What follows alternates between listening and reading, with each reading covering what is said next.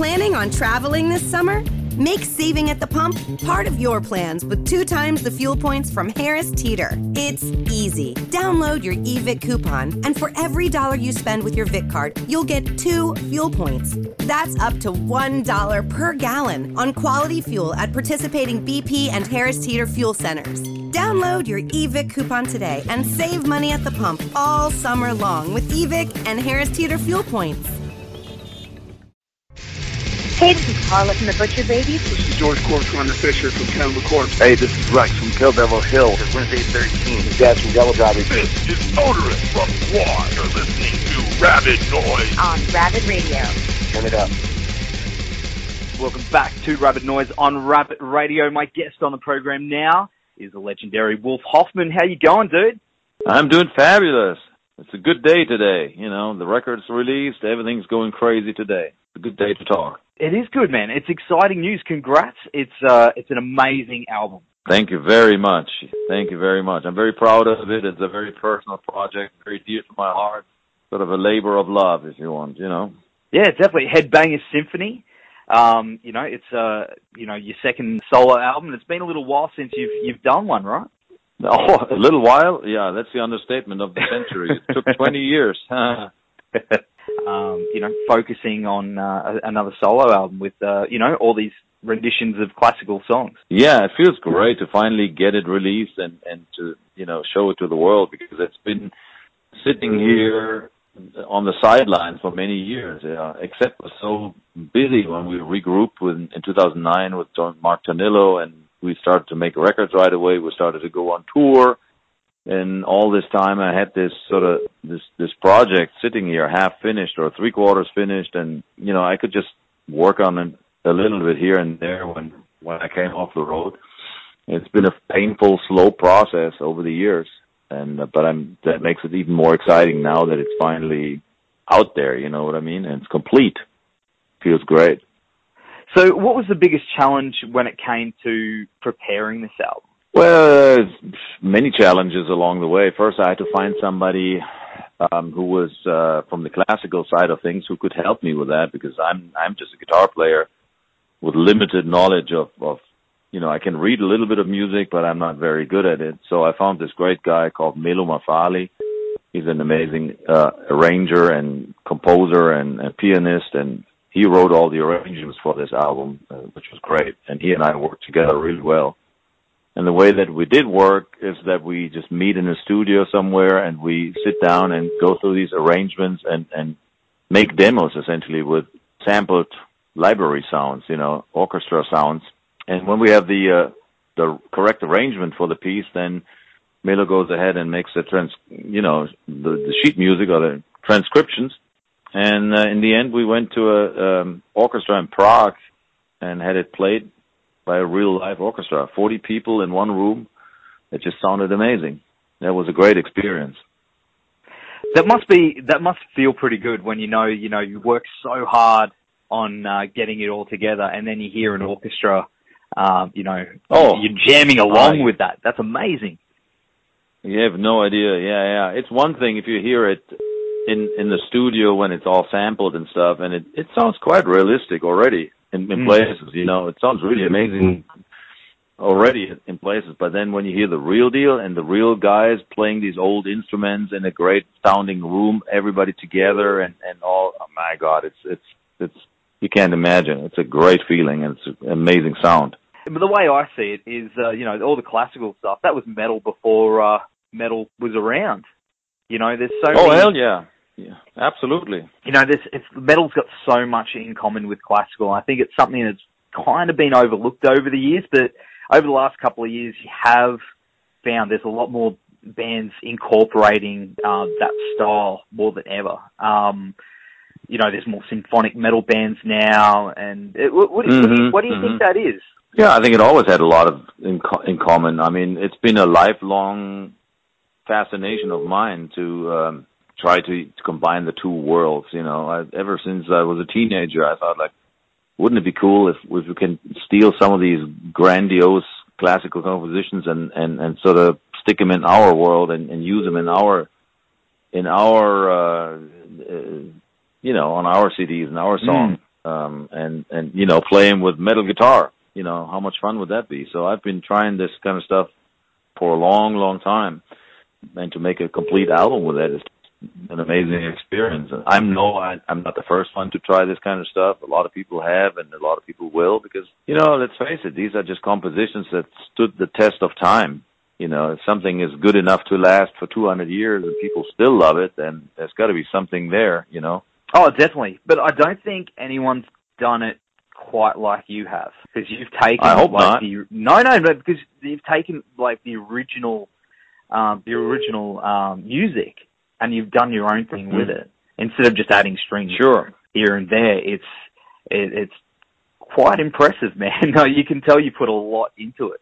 Thousands of hours went into this thing. It's weird, you work on something for so long, and then people listen to it in 1 hour. But it took me literally thousands, and I don't know how many thousands of hours, but this is a lot of work that goes into that. But if it's something that you enjoy, then it doesn't really feel like work. Well, that's it. That's exactly right. Because it's something that you put in, your heart into. It's not work. You can't. It's not work if you love what you do. In a weird way, I would have done this project even if nobody else would have ever, listened to it. It wasn't really meant to be a commercial project there where you have a target audience and you've got you meet some sort of certain expectations. I could just do whatever I wanted to, and that's what I did. I just made this album until I felt it pleases me, and if it finds an audience, then great, and if it doesn't, I wouldn't have cared either. I just wanted to do it because it's very fulfilling, and it's something that was on my bucket list, if you want, for a long, long time, and I just felt like this is something that I wanted to get out of me. So, but hey, I love it, and people enjoy it, and so far I'm getting great, fantastic reactions from people all over the world. So maybe definitely, I hit a nerve. I don't know. There's been a few people yesterday when it actually got released into stores. I saw people taking pictures of it and posting it on Facebook, and they were excited to get it. So it's definitely getting out there. Well, good, nice. Yeah, we also made a video for it, which was released today, so you can check that out on YouTube. It's just one song. It's called "On Bald Mountain," the second song on the album. We filmed a fun video for it. It turned out quite well. I love that track. I love that song. I've never known the title. Is that the original title of that piece? Yeah, it's called "Night on Bald Mountain," I believe. In the original, there's different versions of the title, but I think that's one of them. Because it's something that I've heard that piece of music all my life,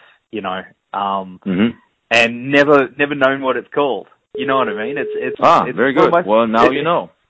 I've learned something new. Thank you for introducing me to what it's actually called, because I actually love that piece. You hear it and you go, man, that's a cool melody and stuff. It's so badass. Even I didn't really have to change it much. It was already pretty badass. But as soon as you bring in drums and guitar and everything else to it, it becomes even more metal, But even this started out as a very heavy piece, if you want, already, There's some others on the album, like, for instance, the Vivaldi piece that in the original composition is quite lame, or, it's beautiful, but it's not metal at all. Mm. But, it worked really well when turned into metal. So, as soon as you play it with electric guitar and kick a, drum set and all that, then all of a sudden it turns into something completely else, which was fun. That's a great transformation on that piece, for instance.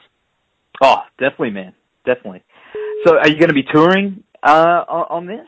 Well, we'll try. Let's work on one show first, First things first. Touring is probably a little bit too much, or that's going to be even more challenging. It's going to be hard enough to just do one show with a big presentation and a big orchestra somewhere.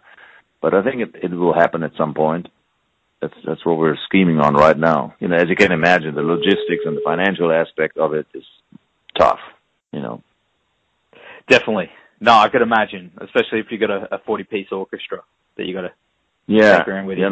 Maybe even more people. A full-blown orchestra has even more people, and, just to ship those people around to wherever that gig is, and then to pay everybody for rehearsals and, you know, put them in hotels and stuff. It's just mind-boggling.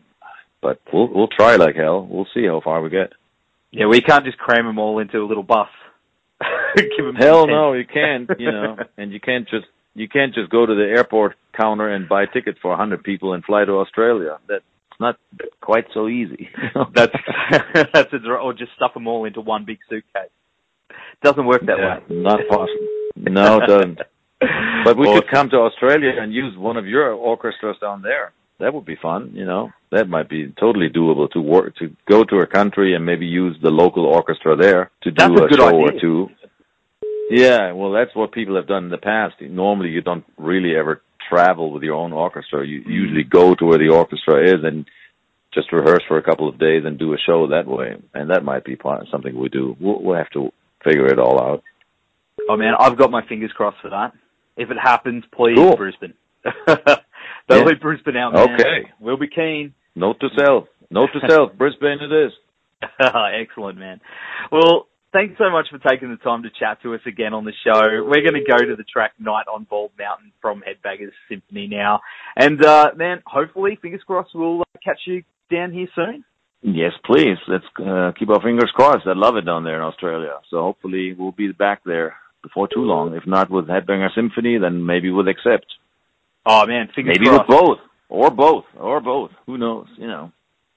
That would be mind-blowing. That'd be mind-blowing, man. Well, dude, thank you so much. It's been a pleasure talking to you. My pleasure. Dude. Planning on traveling this summer?